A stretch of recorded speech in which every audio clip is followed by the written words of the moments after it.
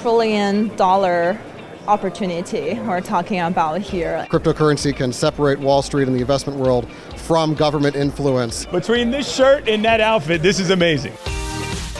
You're listening to Bitcoin, Blockchain, and the Technologies of Our Future with Naomi Brockwell.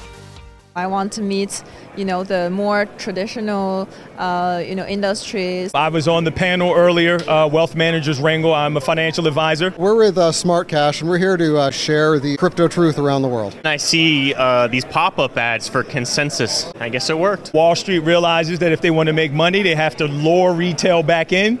So that's why Wall Street now has an interest. Money, let's be honest. Wall Street as it exists right now is kind of a corporate mess that's mixed up with government too much. There's a lot of the establishment players here. I think the SEC is here and backed and a few other people. So more of the crypto Wall Street people hopefully trying to bridge that gap. I think a lot of the discussion about institutional adoption is a little overblown. We've been hearing it for years and years, and I think it's going to be more of a trickle than a flood. Blockchain, we believe, it could be future, thing than internet. We're hoping that cryptocurrency can separate Wall Street and the investment world from government influence and get more freedom-minded individuals involved with the money markets. The central banks have continued to fail. I think it's a good thing. Capital needs to come to sound money. It's great for prices, it's good for validation, just like regulation, it's a good thing. But again, staying true to the ethos of Satoshi,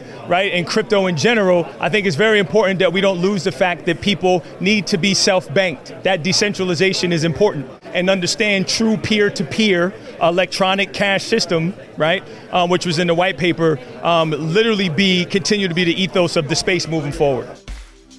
For extra material and any links mentioned in this podcast, please visit naomibrockwell.com. If you'd like to watch the video version, please visit Naomi Brockwell TV on YouTube, BitChute, or DTube.